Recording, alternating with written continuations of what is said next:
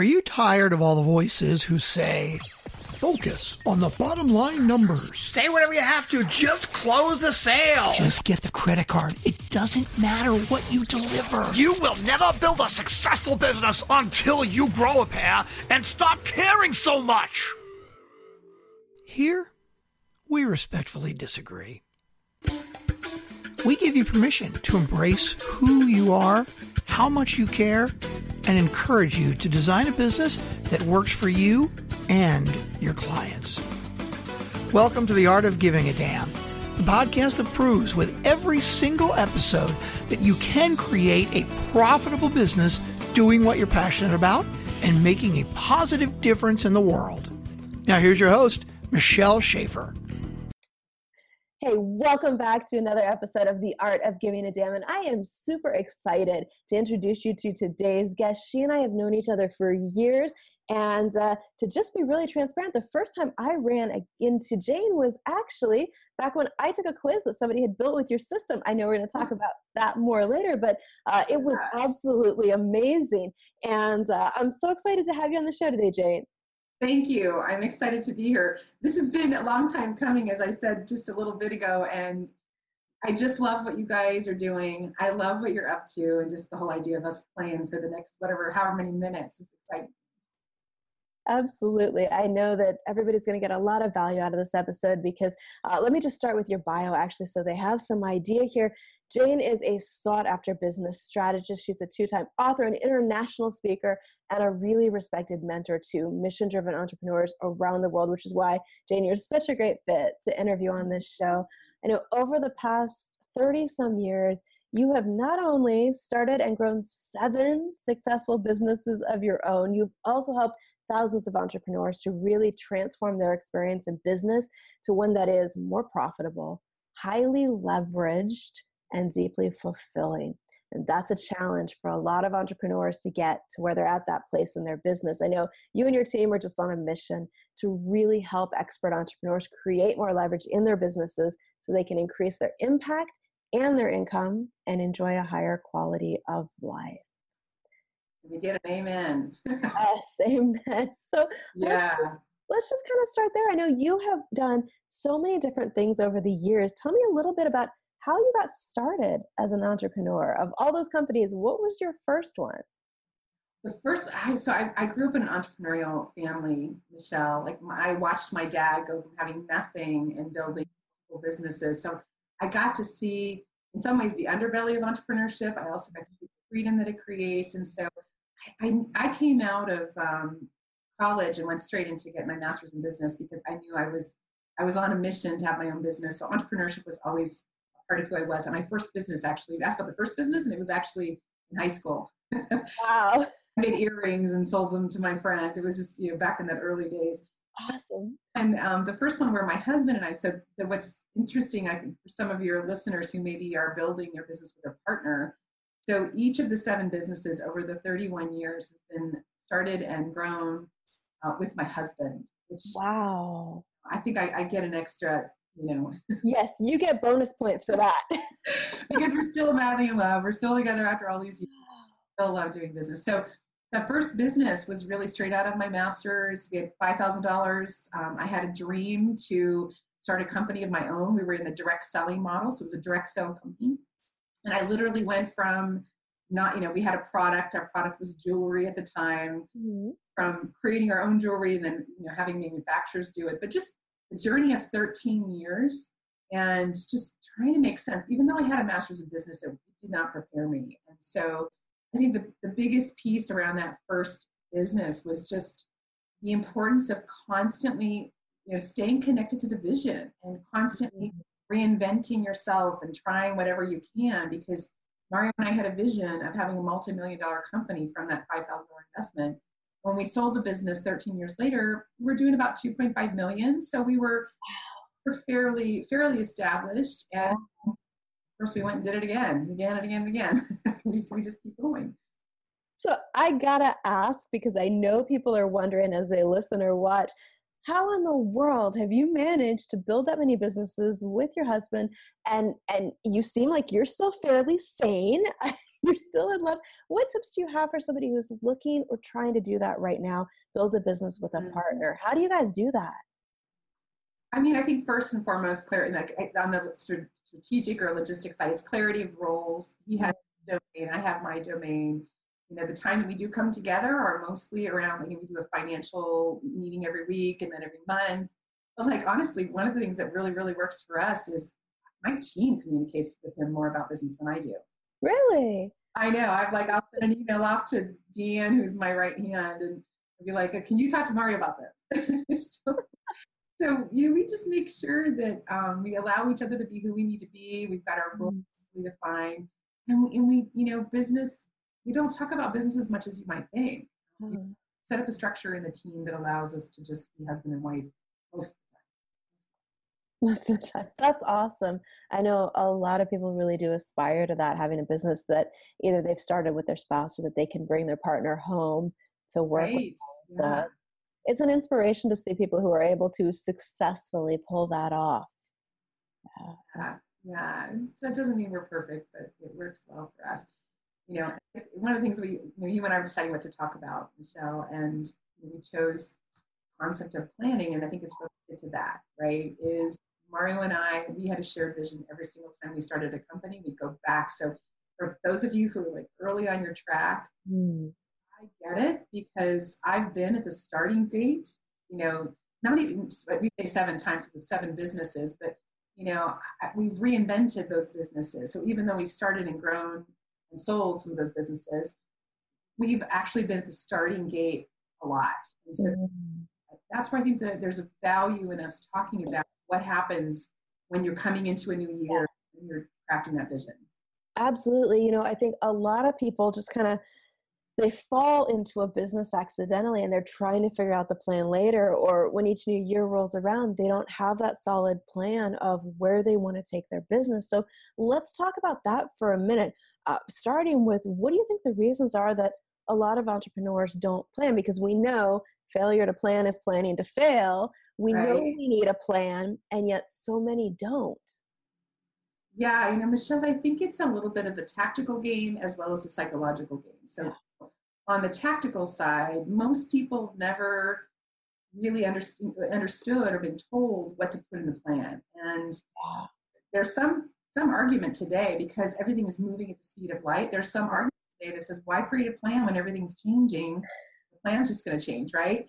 So what I like to say about planning is you plan so that when it does change, when you have to regroup, that you're making informed decisions and you're moving. There's some elements of the vision, like, so we're talking about, I've been in a lot of conversations around the annual vision, where do I want to be 1 year from now? Yeah.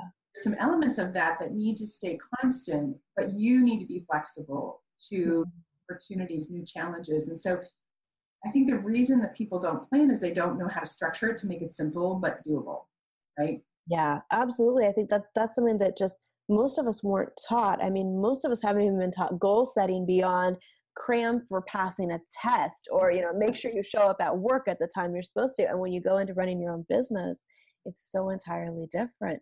That it is a challenge. So I know you have a really specific process that you use and that you teach people to be able to plan for that really great next year in business. Let's talk about that for a minute. Tell us how your process works. Yeah, thank you. And I will say, it's one of my favorite times of year. Every year in December for the past 4 years, we've done what we call the Best Year Yet campaign. And what it is it's a guide. So we have a very in-depth guide that describes the 6 steps that we teach in business planning. We call it freedom planning, because business planning, like that, rigid. So it begins with a guide, so they can get the guide and get a sense of the overarching process. But then, more importantly, when I think about my personal mission and my spiritual vision, I'm really here, Michelle, to heal the entrepreneurial angst, right? And because I felt enough of it. That first business, I ended up selling that first business because it was creating so much pain for me and in our marriage.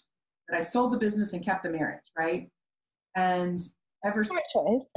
I know, really. And if you were to know my husband, you would get why. He's just he's my soulmate.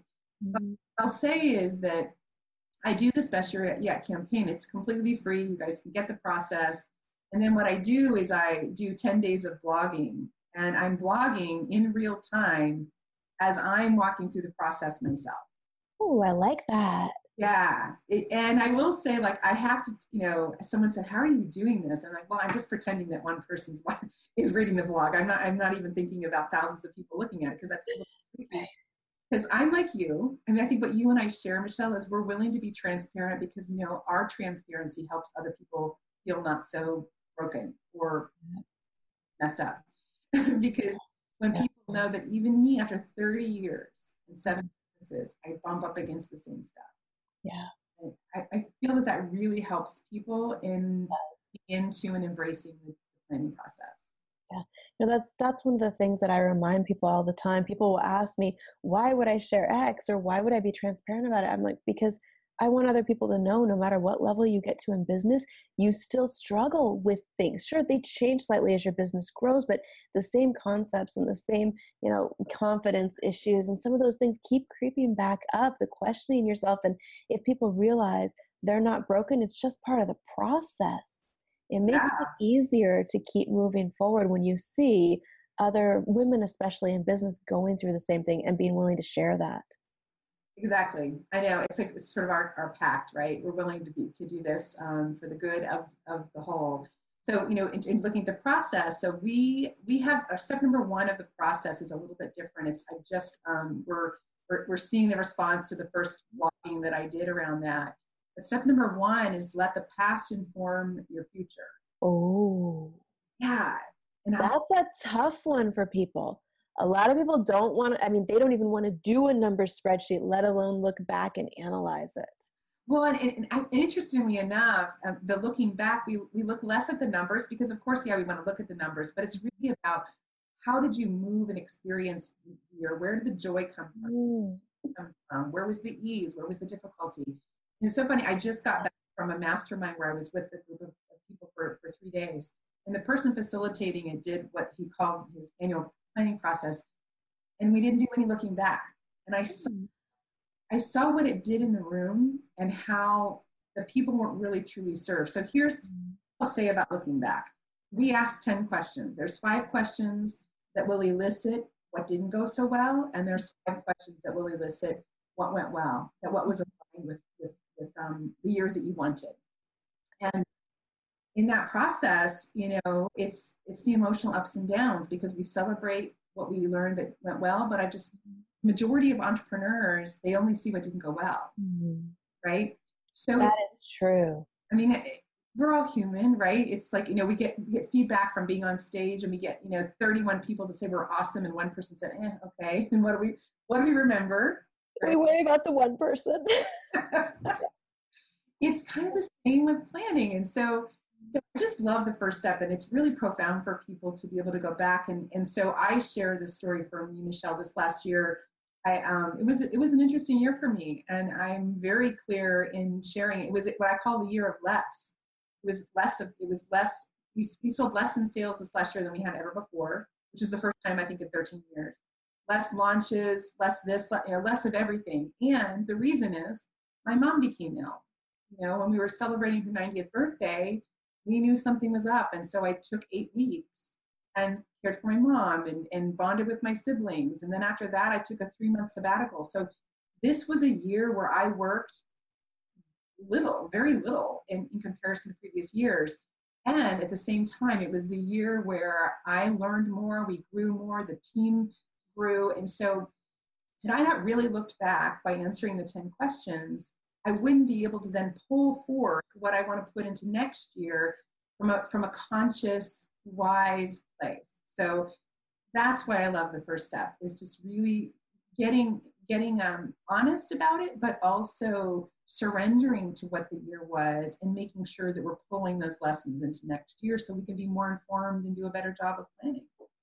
I love that, because I think you're right. It's so easy to focus on this didn't go the way I wanted. I didn't get this done. I didn't complete this project. This didn't happen. And we stop and we don't remember the things that went really well. We don't remember the moments that we celebrated or the things that actually worked that we got done. And, one of the things I've done with clients before is I'll ask them, describe to me what an ideal regular day is for you. Like if you could have your dream regular day at home, not the vacations, not all that, what would it be like? And when they describe it to me and we go, okay, what can you do to make that your reality right now? For most people, they're actually not that far from it. They're just not conscious of it. Like you said, they're not aware of what they want to create. And I love the idea of applying that to your year and going consciously, here's the elements from 2018 that rocked, that went really well, that I want to bring into 2019. And here's some other stuff we want to avoid this coming year. I think that's a great way to look at it. Yeah. So that's my favorite. Like we just are finishing that up, and we'll give people an opportunity to get the guide, and then they can choose if they want to jump into the blog or do it from day one. And so really encourage people to do it from day one, because you get that process of really getting grounded. So that's the first step. Second step, we move into vision. And so I have a really specific vision process that I've used for decades for myself and for clients, and we share it through the guide. And for me, it's a way, it's sort of like it's a couple different ways to get at the thing that we need, which is, what does it look like?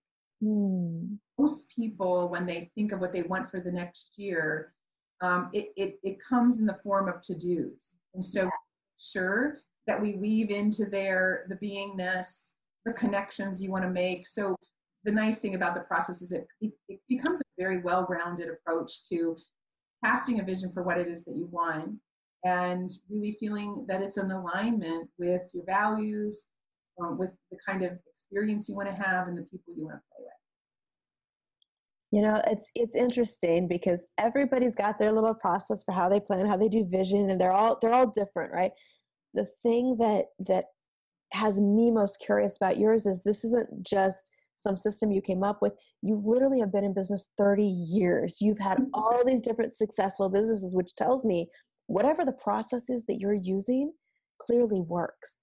I mean, to even be in a position where you can sit here and say, when my mom needed me, I was able to take the time off to be with my family.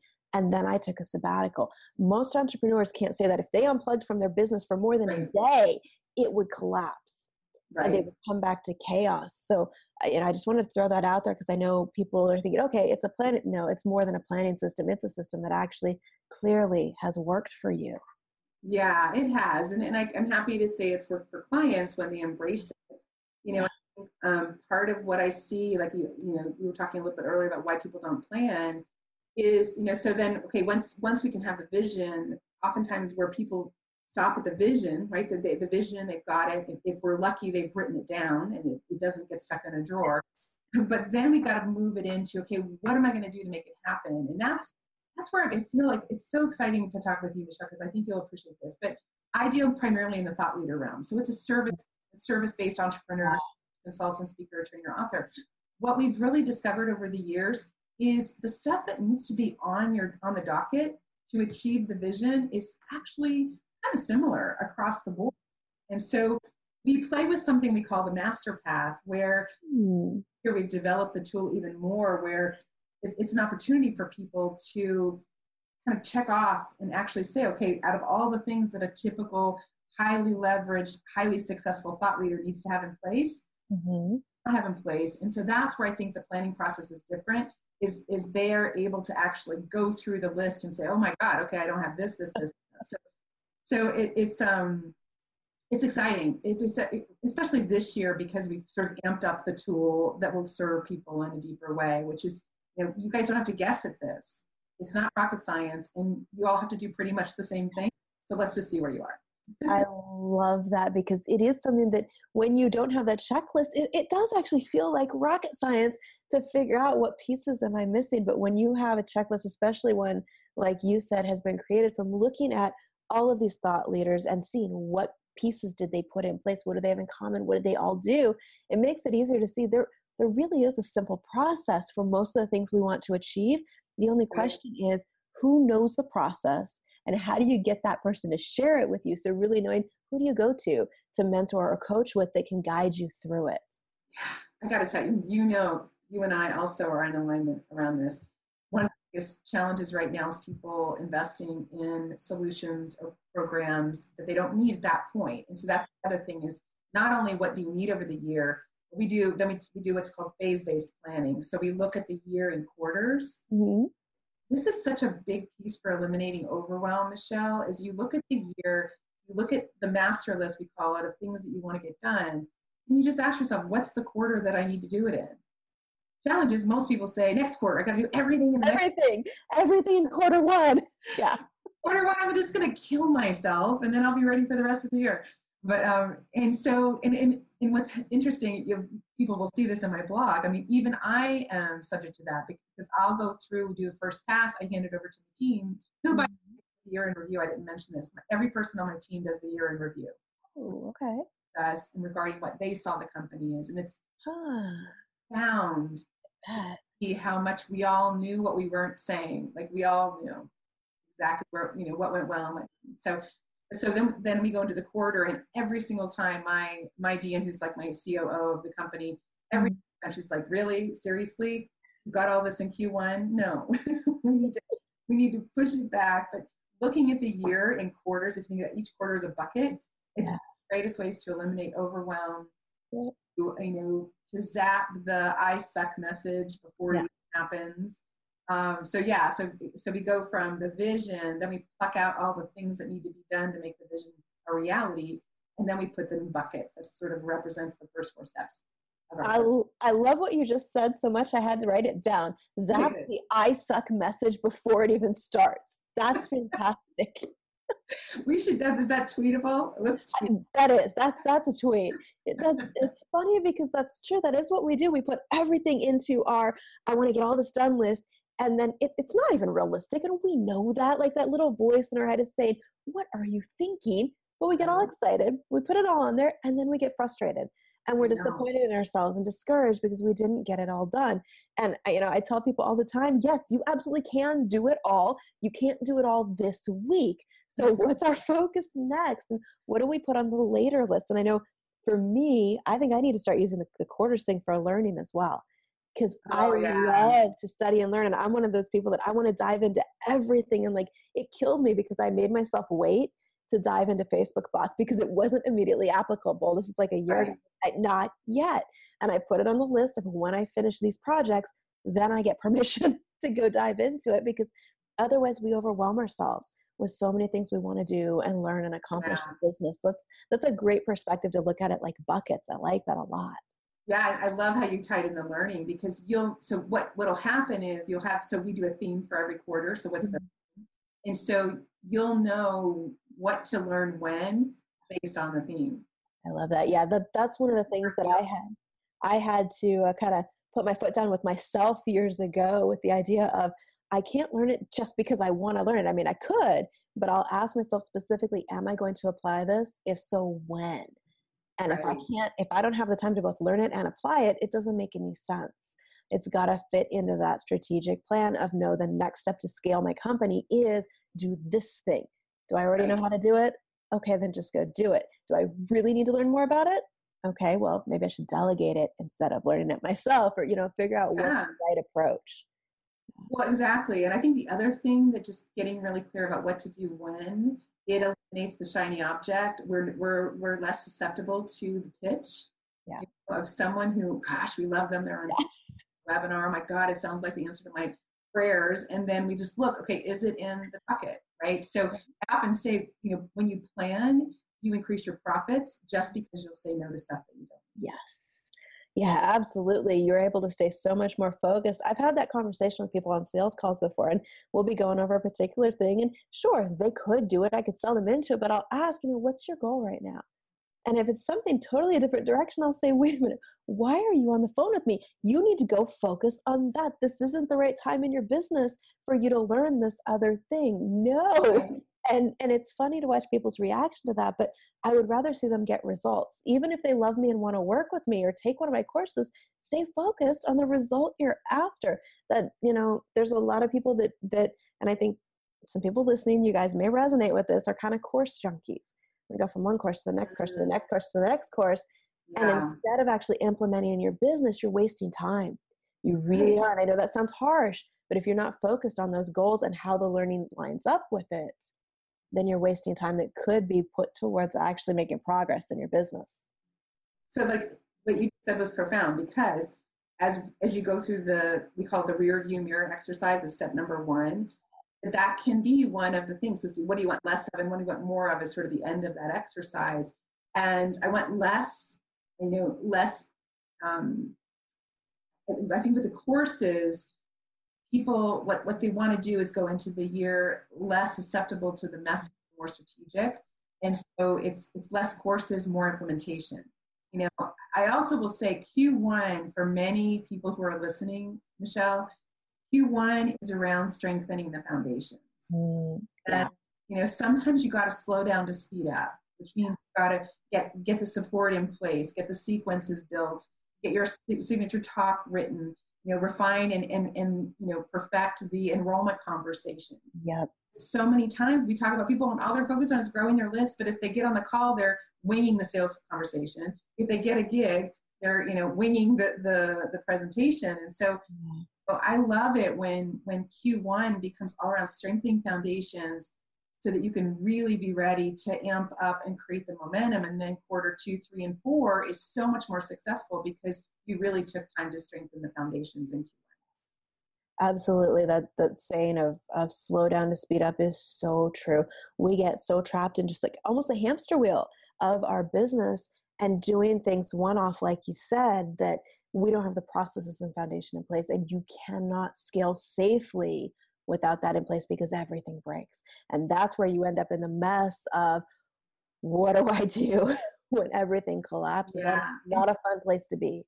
And selling your time for money, where, that was the litmus test for us, is that, if I wasn't really literally from April 1st all the way to September, wasn't really doing much, but because we had leverage income in place, because the team changed. Yeah. So I know that's very much how you built your business. And I think it feels for people like a luxury. It's so interesting. I was talking to someone about leverage and they're like, no, I gotta, I'm still in the stage where I've got to nose to the grindstone and do all the work myself. And it's like, wow, let's shift the paradigm that actually leverage can be put in place in the first quarter of next year if you don't feel like you have it, so that all the other quarters are more impactful.